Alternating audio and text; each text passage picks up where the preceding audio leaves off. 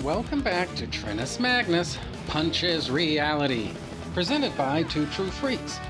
I'm your host, Magnus, and guys, today is June the 23rd, 2019, and to be totally honest with you guys, I was hoping to record this episode a few weeks ago, and then maybe I could release it as like a special episode of Trinus Magnus Jabs Reality or something like that, but the timing of it all just ended up sort of working against me. But what I wanted to do was acknowledge June the 23rd, 2019 in some way or another. Even if I didn't release this episode on June the 23rd, which obviously I was not able to do, even if I don't release this episode on June the 23rd, I at least wanted to record this episode on June the 23rd because, guys, it cannot be overemphasized that, at least for me, June the 23rd, 1989 truly was an important day.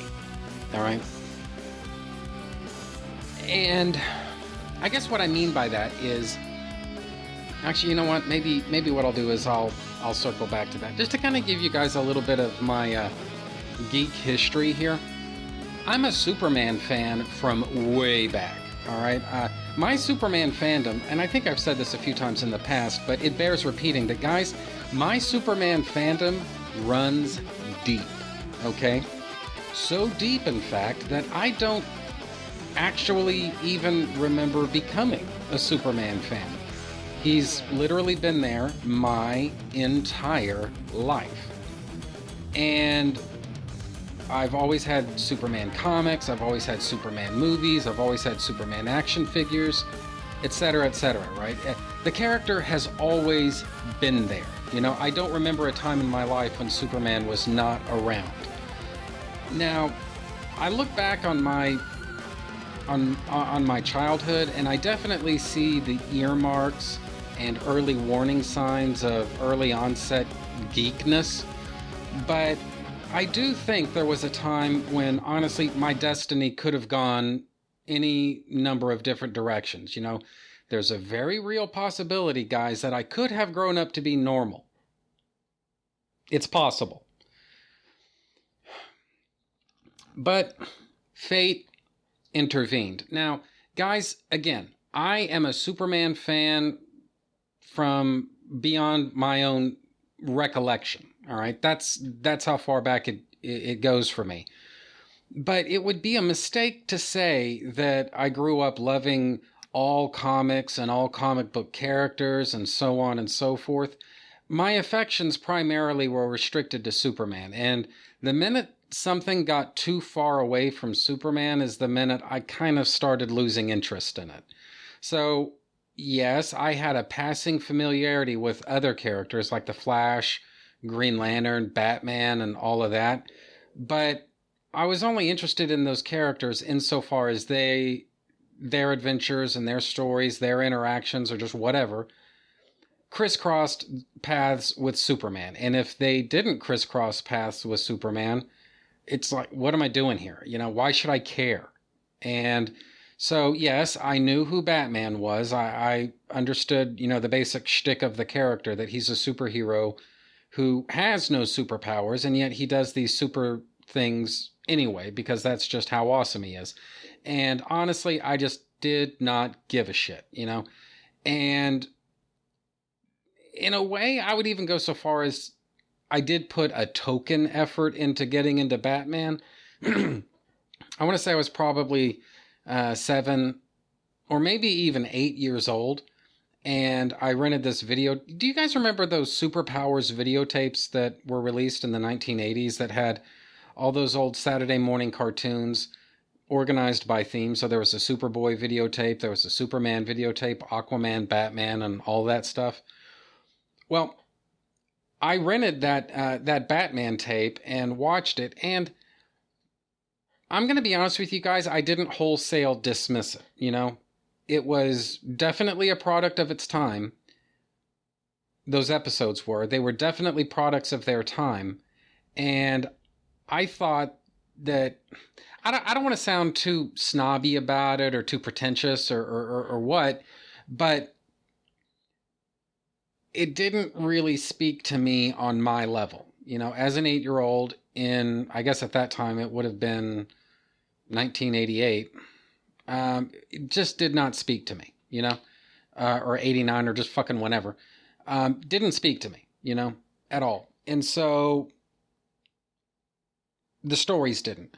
But the characters and the world that they inhabited, that did seem kind of interesting. It wasn't anything that I could put my finger on back then, but there was something about the world in which Batman lives. These episodes may not be the greatest thing in the world, but something about the character, something about the car, something about the Batcave, something about Gotham City. Those things I did sort of connect to, you know, and we'll never know what might have happened if I'd had access to, like if Batman the Animated Series existed at that time, what might have happened. But the fact is, it didn't. We were still a good, 4 years away from the debut of Batman the Animated Series, and so that just wasn't an option. But nevertheless, maybe it was Filmation, or I don't think it was Hanna-Barbera. I want to say that the Superpower videotapes, those were all Filmation, but maybe I'm wrong. I don't know. Either way, though, it wasn't a total miss. Now, this is kind of an important thing since Batman never meant anything to me at all when, earlier in my life, whereas this one time watching this videotape, that did mean something. Not much. And again, I can't help thinking that the storytelling had a lot to do with it. This kind of 60s or early 70s cartoon show and, what cartoons had to be like back then. That part I didn't get into quite as much, but there was something, like I say, that did somewhat speak to me about this character and all of that. And in pretty short order, guys, this is one of those times, I hate to say it because, again, it just sounds like such a pretentious thing to say, but this is one of those times when you really did have to be there. If you weren't there in the spring and then going into the summer of 1989, you can read people's recollections of it. You can watch videos about it on YouTube. But there was an atmosphere and a culture that grew up around Batman 1989 that if you weren't there to personally experience, I don't think you can fully appreciate what it was really like. And this is not without precedent in pop culture history. My opinion is that, and I don't think I'm alone here, but my opinion is that if you weren't there for Beatlemania, you're never going to understand Beatlemania. You had to be a teenager in order to really, really get it. But I think just being there at all, you would have had perhaps a differing opinion from it from the mainstream, but nevertheless, you would have at least had a perspective on Beatlemania that was valid if you were older, if you were, basically beyond your teenage years, but you were still alive during the time of Beatlemania, you were an adult during the time of Beatlemania, you're still going to have some kind of a perspective on it, right? And certainly if you were a teenager during the time of Beatlemania, I think you're the one that really gets it. And same thing with Star Wars later on. And I'm going to be coming back to Star Wars, oddly enough. But same thing with Star Wars. If you weren't there back in 1977, and I wasn't, but if you weren't there back then, you don't... Again, I mean, you can listen to the old-timers, wax nostalgic about it and tell you how important this movie really was.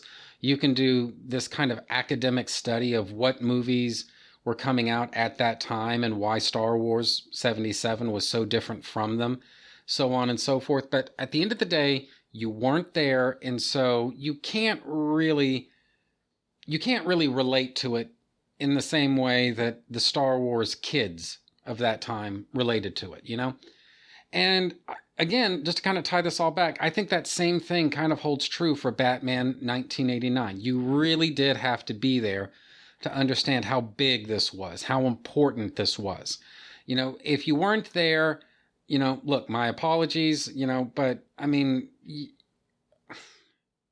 basically, you got no cred with me. I mean, I'm not trying to be a dick about it, but if you didn't live through it, you didn't understand, what this really meant, how important this really was, then it's not that I don't care, but it's just that I kind of don't care, I don't. Sorry, but I don't. And for one thing, just the marketing of Batman 1989, a lot of people, again, I'm not the first one to say this, but a lot of people have my age and maybe a little bit older and maybe a little bit younger. We remember that marketing campaign. We remember it, I would say, with a kind of inappropriate level of fondness. But, it does need to be said that this was, I would almost want to compare it in a weird kind of way to like a subculture, that kind of appeal that subcultures have when you're younger, when you're in high school, and you're looking for somewhere to fit in. Well, I would almost compare the marketing of Batman 89 to, in a weird kind of way, to a subculture. Whereas with other movies, if you saw it, whatever, who cares? But with Batman 89, you were in on something. You were in the know about something. You understood something, that maybe outsiders didn't. And that's, I guess, a sign of successful marketing, because this was the most popular movie, I think, that came out in 1989, beating out even Indiana Jones and the Last Crusade. This was not some obscure art house movie that fucking nobody saw. Millions of people saw this movie. And so, I don't know, maybe I'm burying my point here, but there was an appeal to this movie, and maybe this is the better way to say it. There was an appeal to the marketing, there was an appeal to the trailer, there was an appeal to the film itself, that you were in on something if you saw that and you enjoyed it, and it was something that you could share with others and so forth. And probably the best example of Batman 89's marketing, this is the thing that everybody remembers, I think, is the teaser poster. Not the theatrical poster, triple underline that part. I'm talking about the teaser poster. And there's a reason I selected that for the artwork for this episode this week. It's just the Batman symbol on a field of this black background. And then at the very bottom, it says June 23rd. That's it. That's all it says. And the thing about it is, I mean, guys, there are great movie posters in all of history, I think. But if you ask me, the teaser poster for Batman 89, that teaser poster is in a class all by itself. Number one, it tells you everything. And number two, it really tells you nothing, or almost nothing. I mean, basically, there are two facts that this teaser poster gives you. Number one, obviously, this is about Batman. Number two, it's whatever this thing is, it's coming out on June the 23rd. But the kind of slick and gold coloring of the yellow field of Batman's symbol, it just looked all shiny and metallic and so modern for the time. And the Batman symbol itself looked like it was chiseled out of polished metal. It was all gleamy and shiny and everything. But for me, the symbolism that I picked up on, not just the symbol, but the symbolism that I picked up on when I was a kid, just staring, transfixed at that teaser poster, was the fact that I think variant posters were eventually made and then distributed. But at least the original teaser poster, it actually cut the symbol off on the sides, right? The Batman symbol, the gold and black Batman symbol that's on the teaser poster, go back and look at it sometimes, guys. It's actually cut off on the sides.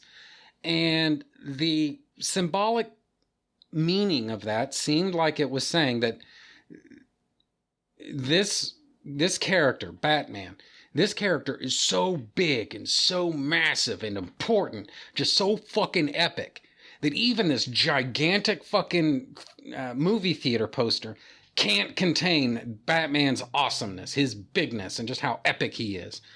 And just, again, if you weren't there, I don't think you're ever truly going to understand, you know? But this is just one of those formative experiences of my life, just staring up at that poster. And again, it's not that I didn't like comics or comic book characters, because obviously I did, but the implication of this teaser poster, this June the 23rd teaser poster, is that this was going to be something that was maybe more specifically mine, you know? And sure enough, you know, and we'll get more into the movie itself in just a minute, but I want to tackle this head on and say that the primary mythological construct for the generation ahead of mine, without question, is Star Wars, you know?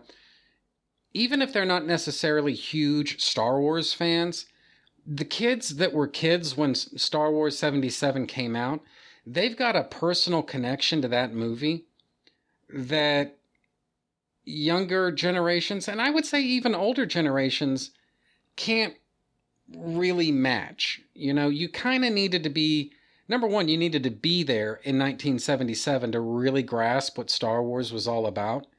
But specifically, I think you needed to be young. You needed to be a kid, or you needed to be a teenager, or I would say at the very latest, in your early 20s, in order for this movie to just kind of grab you by the balls as a fan. Not as a moviegoer, not as somebody who appreciates cinema, but specifically as a geek. You kind of needed to be in that younger bracket a little bit in order to grasp the fullness of what Star Wars 77 represented. For that generation, like I say, all roads pretty much lead back to Star Wars 77 in one way or another. But for my generation, that's not really true. What I find is that for my generation, to one degree or another, all roads lead back to Batman 89. And what that meant, almost in a weird kind of way, the movement that it represented, you know? That this was something for us, you know? And it's not that I didn't like Superman, because again, guys, I loved Superman. But for as much as I loved Superman, there was a mystique about Batman in general, and I would say specifically about Batman 89 as first this just incredibly well orchestrated marketing campaign, and then as a movie event in and of itself that spoke to me in a way that even Superman the movie didn't. You know, and again, that's no slight. That is no slight on Superman the movie. I love Superman the movie, but Superman the movie didn't turn me into a geek, guys. It just didn't. I mean, again, there's no way to say it without sounding like I'm kind of belittling the movie, and I would never do that. But I was sitting there in the movie theater on June the 23rd, 1989, watching Batman 89 for the first time. And again, I mean, there was just this darkness about it. There was this mystique about it. Nothing else out there looked the way that Batman 89 did. But I would say even before that, with the opening credits, I mean, that Danny Elfman main theme kicks up, and it was kind of dark, and it was brooding, and it was menacing, and it was mysterious, and it was not necessarily a big, triumphant, heroic main title. You know, it just isn't. You know, there's a mystique that goes into the the Danny Elfman main theme for Batman '89 that I'd never heard in any movie before. That, you know what, this character, maybe he's a little scary. You know, Batman, maybe he's a little scary. Maybe he's a little dangerous. Whereas Superman is this big, broad, aspirational ideal. You know, this embodiment of everything that's good and pure and noble and majestic. Batman does not represent those values, especially in Batman '89. He does not embody those values. There's a vengeance to Batman. There's an anger in Batman. All of those things were sort of implied in Danny Elfman's main theme. And I think the movie itself did a pretty decent job of expressing those things, you know, just through the course of the narrative. But I would say that really it was there right from the start in the opening credits. It just kind of grabbed me as this little kid who's sitting there watching this. It just kind of grabbed me and did not let me go until credits rolled. And from that time on June the 22nd, 1989, I think my destiny, like I say, it could have gone any number of different ways. But on June the 23rd, 1989, at that point, my destiny was, chiseled in concrete. I'm going to be a geek for the rest of my life. This is who I am now. I can't be something else. You know, that ship, I could have caught it, like I say, I could have caught it on June the 22nd. Ship sailed on June the 23rd, 1989. And the thing about the movie that there are... Look, guys, we all bring our own personal baggage to anything, okay? When you watch a TV show, your life, your history, your experiences, your perspective, all of these things that define you as a person, right down to your soul, all of these things that define you and make you who you are, go into your ideas and your impressions, your perspective of what it is that you're watching. You know, this TV show that you're watching, this movie that you're watching, this song that you're listening to, just fucking whatever, right? And so for me, I was coming in to Batman '89. Guys, I mean, the full range of my life experiences consisted of going to school. I mean, I hadn't really lived very long, you know. I mean, I was a kid, and I hadn't really seen. I mean, I'd seen Mr. Mom, but it's like I didn't really remember a whole lot about it, you know. There was a point in Mr. Mom where Michael Keaton is talking to, I guess, his wife. He's talking about, yeah, you know, I like Halloween, you know, that's kind of fun. But, you know, I did not connect. It's kind of a historical irony in some ways, but I did not connect the guy that's running around in the Batman outfit in Batman '89. I did not connect him to Mr. Mom. And there's this scene at Wayne Manor. There's this big party that's going on. And Vicky Vale is searching around trying to find Bruce Wayne. And she actually meets Bruce, and he kind of plays it off. He says, well, I'm not really sure who Bruce is. Well, she's talking to Bruce. And for people that were older than me in the audience who knew who Michael Keaton was and knew that he was Batman, that meant something to them. You know, maybe that was kind of a humorous moment for them. But for me as a kid, I had no idea that she was actually talking. She was asking to meet Bruce Wayne as she was talking to Bruce Wayne. And that, I did not know that, you know. And again, that just kind of played into this idea of not even just Batman anymore. Even Bruce can be a little bit mysterious, you know, that even he's a little cagey sometimes. But if I had to put a thumbtack in the map and say, this is the moment where I was in love with this movie, it was actually right after the opening credits had ended, and then we actually shift into the main movie. Now there's this establishing shot of Gotham City, this big, beautiful matte painting. And I probably should have looked up who did the matte painting, but I honestly I don't know. But whoever it is, fucking deserves an Oscar. It's this, like I say, this big, beautiful matte painting. It's basically the Gotham City skyline from one end to the other. There's this big, giant full moon in the sky that's partially blocked out by the clouds.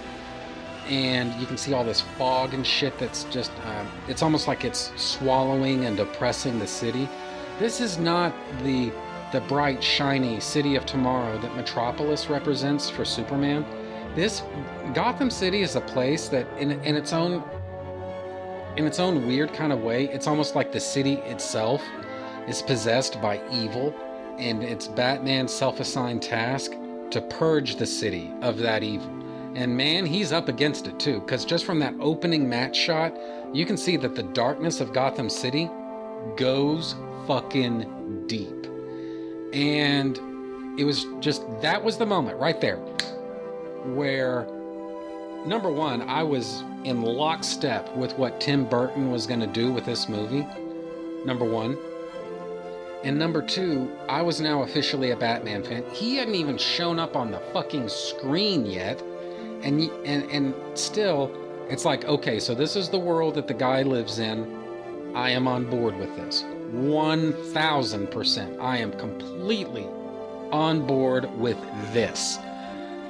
And indeed I was. I mean, you know, you guys, I would imagine you've probably seen the movie, so for me to do like a blow-by-blow recounting of the plot and my perspective on it, it almost seems like that's kind of beside the point, because, I mean, yes, this is a movie, but as much as anything else, guys, this was a media fucking event.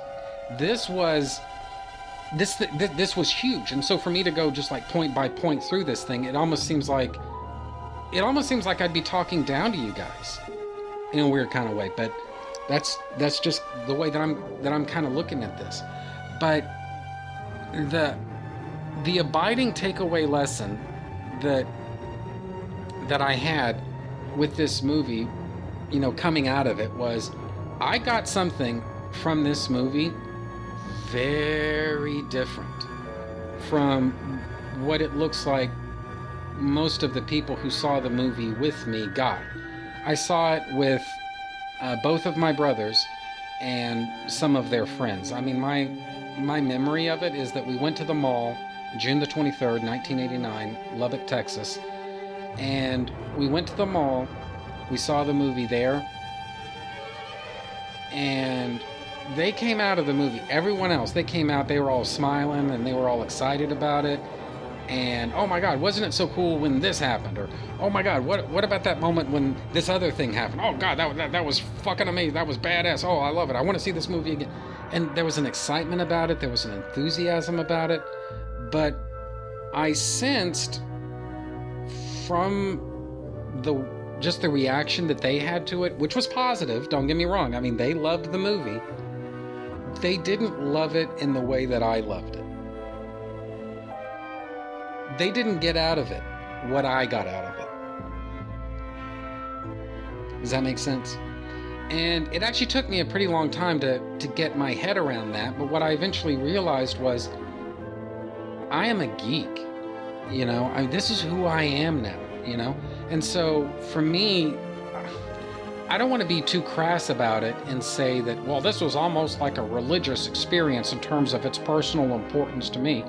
I don't want to be, number one, that sacrilegious about it. Number two, that pretentious about it. But this movie had a depth of importance to me that I sensed it didn't have to anyone else in the group with whom I saw this movie. I mean, again, I'm not trying to, talk shit about them or anything like that. I'm not trying to insult them or be rude or dismissive or anything like that. But I have to emphasize the fact that I got something from this experience of going to that particular movie theater on that particular day to see that particular movie at that particular time that everybody else just didn't. I mean, they had a great time at the movies. That's what it was to them. Whereas to me, this was Tim Burton throwing open the doors to one of the most fascinating characters in all of comic book history, right? This was me having an access point now into Batman for the first time in my entire life. That's what that movie meant to me. Whereas, again, for the people that I saw it with, if it had been a rock concert, then it would have been a rock concert. Or if it had been a football game, then it would have been a football game. I mean, it was always going to be this thing, you know, this fun time, this fun experience that they had, you know, and in a certain kind of way, it was sort of disposable, or at the very least, maybe not disposable. It was fungible, because again, I mean, it could have been a sporting event, or it could have been a rock concert, or it could have been any of a number of different things, you know, riding on a roller coaster, you know, it could have been anything, you know. It was a movie that they saw that day, and they had a good time with it. Whereas with me, I was tapping into the first time now, you know, for the first time now, into a whole new superhero mythos, a whole different kind of superhero mythos. So whereas I had this big mythic experience, you know, Grant Morrison might even call it like a shamanic experience. These other guys, again, I love them. They're great guys. You know, they're great. But that's not the experience that they had. To them, this was just a fun time at the movies, and then that was it. And the idea of that was, this is something that I can talk about with people, like, you know, because again, I mean, this was kind of like a calling card for a lot of kids, especially my age. Hey, did you see the movie? Yeah, I saw it, but I fell in love with that movie in a way that my peers, for the most part, didn't, you know? Because again, for them, it was just a fun time at the movies, you know? I loved, and still love, Batman 89 in the same kind of way that I think Scott Rifin loves Star Wars 77. You know? There were other people who went to see Star Wars, and for them, it was a fun adventure movie. And that's about as much as they got out of it. Whereas, and Scott, I don't know if you're listening to this, but if you are, and I'm mischaracterizing your fandom of Star Wars, please do correct me. I'm just trying to use you as an example here, rather than call you out on anything. But Scott Rifin, I think, for him, this was a mythological experience that completely changed his life. And from that time on, he was a geek. You know, Chris Honeywell from Two True Freaks, he saw Star Wars 77, and same thing. For him, this was a mythological experience. And from that time on, he was a geek.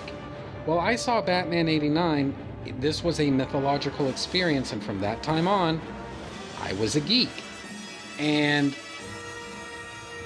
that was really the beginning of me embarking upon, I would say, my first fanboy odyssey.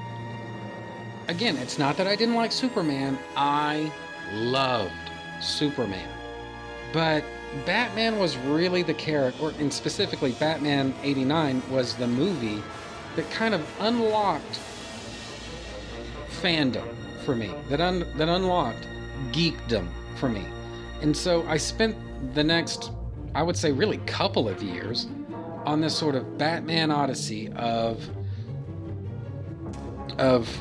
watching TV shows, watching cartoons, reading comics, and immersing myself as fully as I possibly could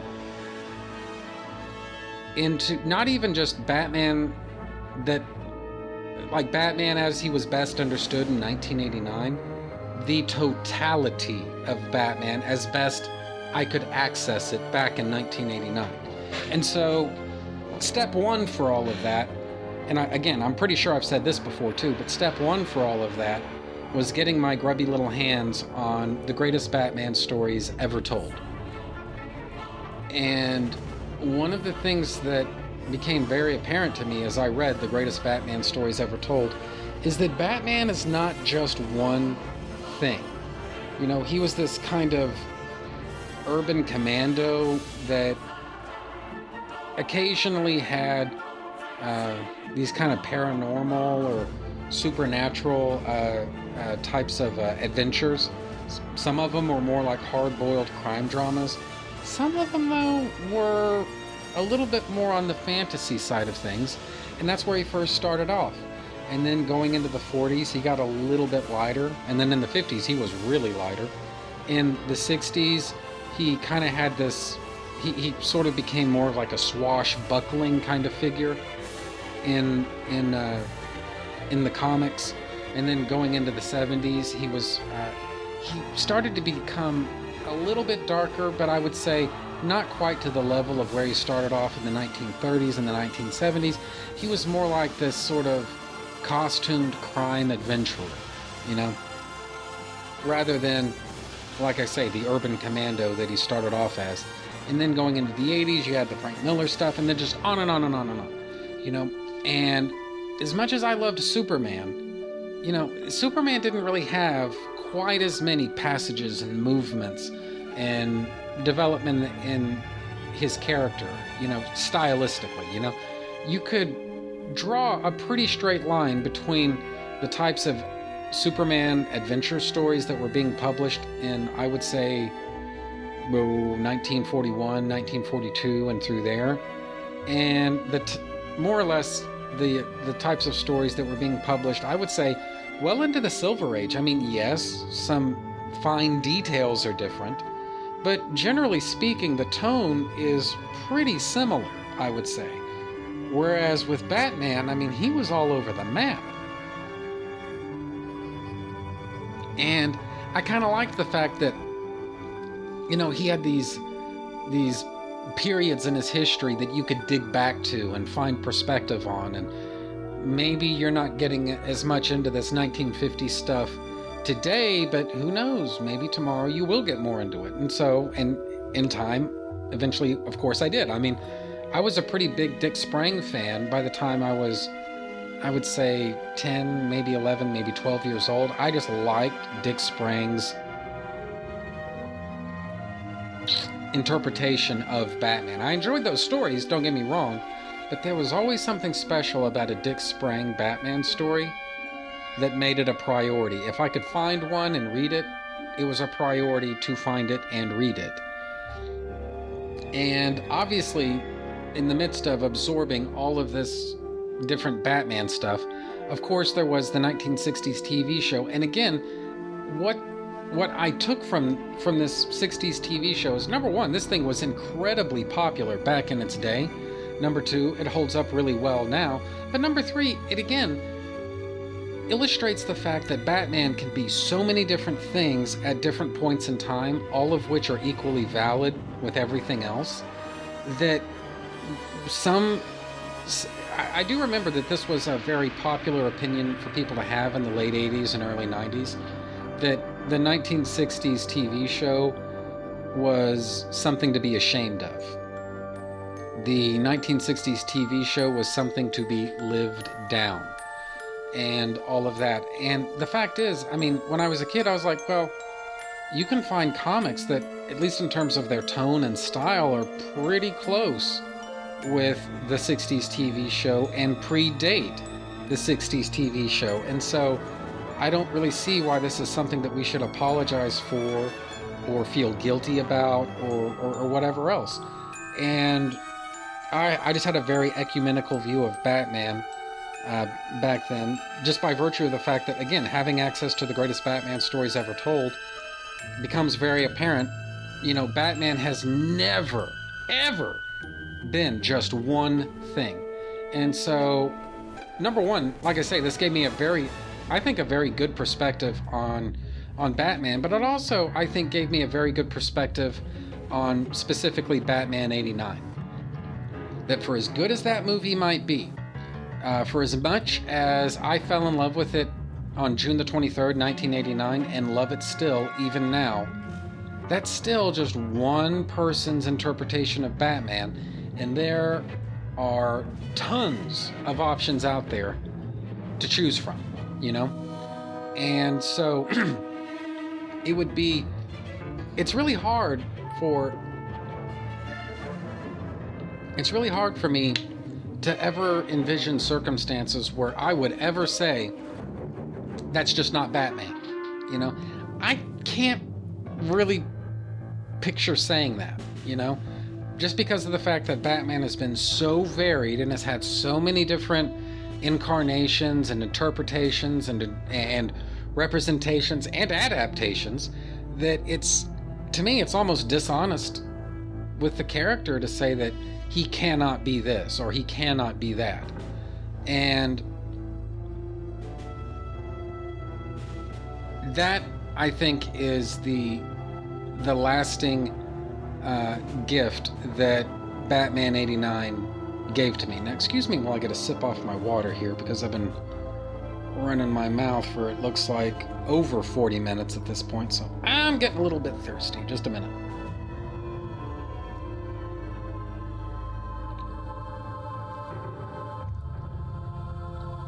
You all saw this coming, right? I'm also gonna get a drag off of my vaporizer here.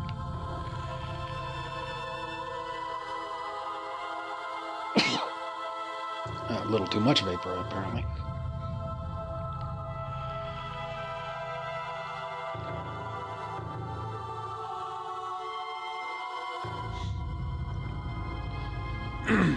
Anyway, so moving right along, one of the other things that Batman 89 gave me was a desire not just to read Batman trades like the greatest Batman stories ever told.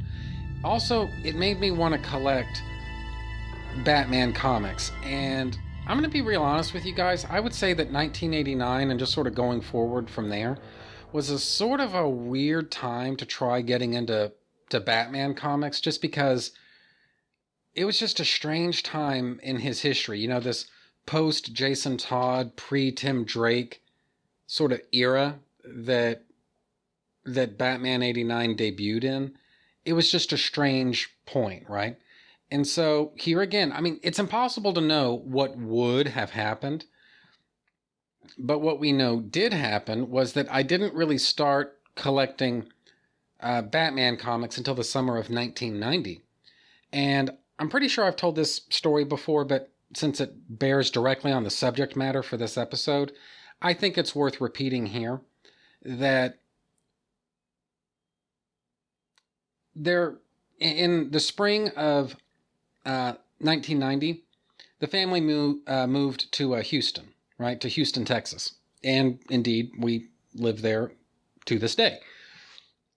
And, but yeah, so we moved here in the spring of 1990, and during the summer of 1990, for some reason or another, my mom had a yen to take a trip back to Lubbock and just visit some of her old friends and all of that. And I ended up tagging along. So it was just the two of us on this road trip. And among other things, we stopped off at a friend's house, a friend that she had back in college. We stopped off at her college friend's house, and so Mom and her friend just kind of hung out and visited with one another. And when you're a kid, what adults normally do is they just pair the kids up together. Well, you guys are gonna be hanging out together for a while now. And so I never even met this asshole before, but anyway, but the kid's name was Jeremy, and you know, he and I, we were just kind of hanging out in his room, and I was in love with this kid's room. I mean, his walls were not even visible anymore under all the different comic book posters and movie posters and stuff that he had. He was, I would estimate he was probably about a year older than I was. But you know how it is. It's like when you're a kid, when somebody's a year older than you are, they seem so much more mature and worldly than you do. And anyway, so there was that. But he also had a plethora of Star Wars action figures. He had Star Wars posters. He had comic book posters. He had comic books. Just tons and tons of shit was going on in his room. And he was also of an artistic bent, right? I've never been able to draw jack fucking shit, guys, but he actually had actual talent. You know, you could describe something to him and he would draw it and it would look pretty close to, I don't want to say realistic, but it would look pretty good, put it that way. You know, I mean, it's drawn, and in chalk, but it still looked, I thought really good. And so he was sitting there, he was just talking my ear off because he kind of figured out that, I liked Star Wars, but I wasn't crazy about Star Wars. And so he was trying to be polite. He was trying to find a subject that we could talk about. So he asked about Batman because I guess he figured, there's a good chance I'd seen that and probably enjoyed it. And yeah, I talked his ear off about Batman. And here again, this was a kid that was a geek, all right? And I never really met one before. Everyone else, they were all they were normies, or they were civilians, or they were mainstreamers, just whatever you want to call them. They were not geeks. And so they didn't get into Batman 89 the same way that I did. And I didn't really have an outlet for something like that. I'd never had an outlet like that before. And yet here I was talking to this kid, and he got it. He got Batman 89 the same way that I got it. So the conversation turned away from the movie and toward comics. And he asked, well, do you read Batman comics? And I said, no, it's not that I don't want to read Batman comics or I don't like Batman or anything like that. It's just that I've flipped through a couple of comics and it's just, I don't really know what's going on. I don't really understand what's happening with all of this. And it's kind of hard to get my head around, right? Well, apparently I went to the right guy on the right day because he basically broke it down for me, everything that had been going on in Batman's universe from about the mid-'80s up to that point in the summer of 1990. So he talked to me about The Dark Knight Returns, The Killing Joke. I don't think he'd read Arkham Asylum. Maybe that was a little bit out of his price range. I don't know. Goings on with A Death in the Family, and then the aftermath of that, how Batman came about meeting Jason Todd, how Jason Todd ended up dying, Batman's reaction to that, the arrival of Tim Drake and how all of that stuff played out. And, Tim, he's not Robin yet, but he's in the process of training to become Robin. And he was sitting here, he was just telling me all this stuff. And it's like, oh my God, dude, that sounds fucking awesome. Wow. So Burt Ward basically went on to become Nightwing. And so some other dude becomes Robin, and then I guess he ended up getting crosswise with the Joker's crowbar, so he's not with us anymore. And now this other guy, this Tim guy, he's gonna be Robin someday. And oh man, that sounds that sounds epic. And he's like, yeah, man, this stuff is great. You need to start reading these comics because he's probably gonna become Robin any month now. And so now's a good time to start reading this stuff. And so I don't know why, but it was just, I needed somebody to give me that access point. And then once I had it, now I can start reading these comics. And so that night, my mom went back to the mall in Lubbock, that same mall at which I'd seen Batman 89. She and I went to that same mall because we were going to be heading back to Houston the next day. And she wanted me to, I guess, have something to read in the hotel room or I don't know. So we stopped off, and I remembered that conversation I'd had with Jeremy, and I thought, hey, why not now? We're here. We're at Walden Books. We can pick up a couple of comics and just kind of try getting into this stuff. And so the comic book that I pulled off the spinner rack, and I know I've told this story before, but the comic book that I pulled off the spinner rack was Detective Comics number 618, which was chapter 1 of a storyline involving Tim Drake's parents called Rite of Passage. That's the name of the storyline. And this was part 1 of that, right? And it kind of introduced me to Tim Drake. And I mean, just on an archetypal level, I mean, I kind of know who Batman is because I'd read so many Batman comics. I'd seen so many Batman TV shows. I'd seen Batman 89. So I knew the big picture of who Batman was. And so, he's kind of a reactive character in that story anyway. I'll go out on a limb and suggest that it's probably Tim who carries the majority of the dramatic weight of the rite of passage storyline, at least to start with. It does actually shift over to Batman's point of view after a certain point, but then by that point, I'm ready for it, you know? So, anyway.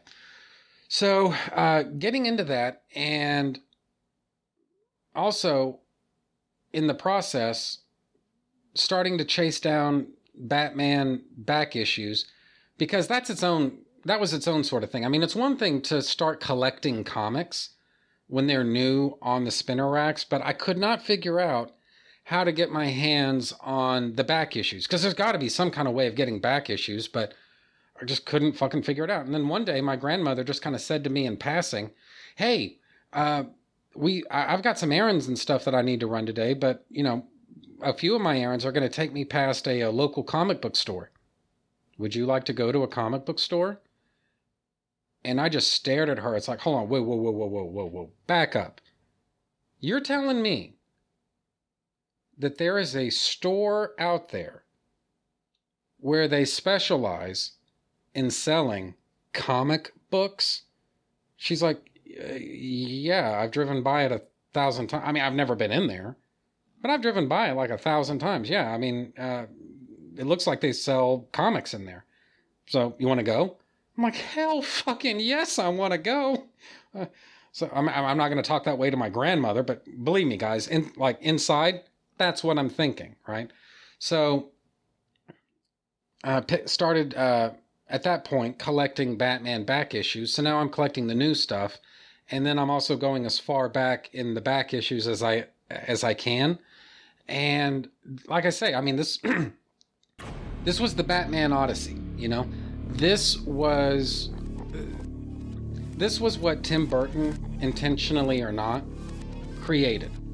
And all of that started on June the 23rd, 1989. You know, that was the day that I officially became a geek. That this was my inescapable destiny. You know, that maybe, like I say, maybe I could have chosen a different path. Maybe I could have been something or somebody else on June the 22nd, 1989. But on June the 23rd, 1989, my destiny at that point was set in stone. And it's been 30 years. And I don't know, just, man, what a ride. What a ride. It's because of Tim Burton that I have all of the comics that I own today. It's because of Tim Burton that I fell in love with collecting movie scores for all of my favorite movies. In fact, you know what? I'll go out on a limb and suggest to you guys that it's because of Tim Burton that you guys are sitting here listening to me podcast today. That's what Batman 89 ultimately led me to. So, happy 30th birthday, Batman 89. And that, I think, is pretty much it for me for this time. So, bye everybody. I'll see you next time.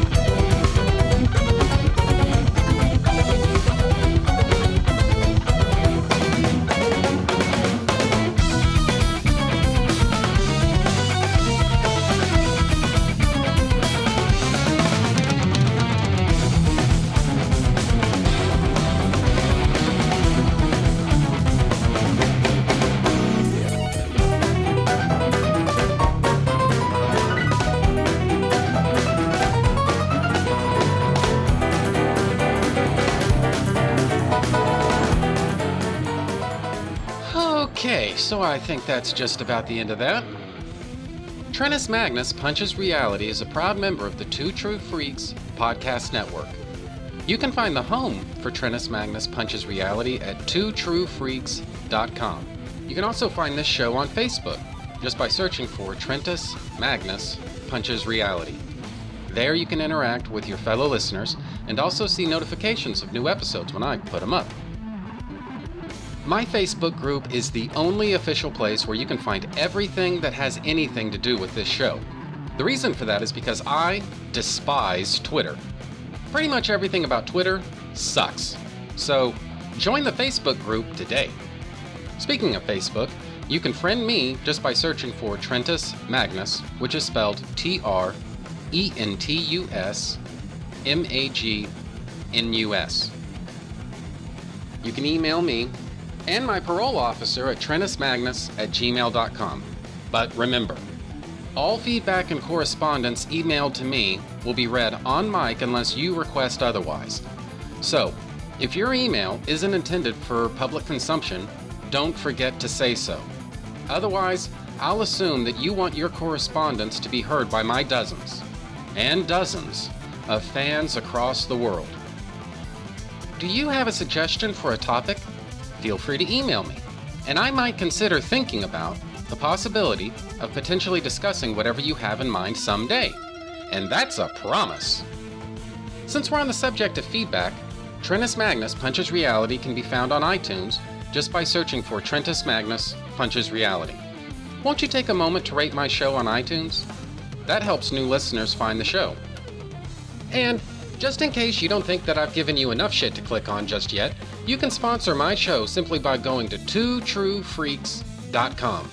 There you can find the PayPal button, donate any amount at all, specify that you're sending Magnus some monetary love, and you will be an official sponsor of my show's very next episode, with your message read in the show's opener. It's that easy. And there's no minimum donation. Be a Trentus Magnus show sponsor today. I don't have a Patreon, because if you think that I hate Twitter, boy, just wait till you hear what I think of Patreon. So, if you want to throw some bucks my way, the Two True Freaks PayPal link is the way to do it. The contents of this podcast are fictitious, hypothetical, and probably completely unnecessary. Any similarity to living persons or real-life events is purely coincidental and void where prohibited by law. Some assembly required, batteries not included, many will enter, few will win. The white zone is for passenger loading and unloading only. All models are over the age of 18. Trentus Magnus Punches Reality is a Magnus Media Enterprises Limited production in association with Demonsacor of Milan, Italy.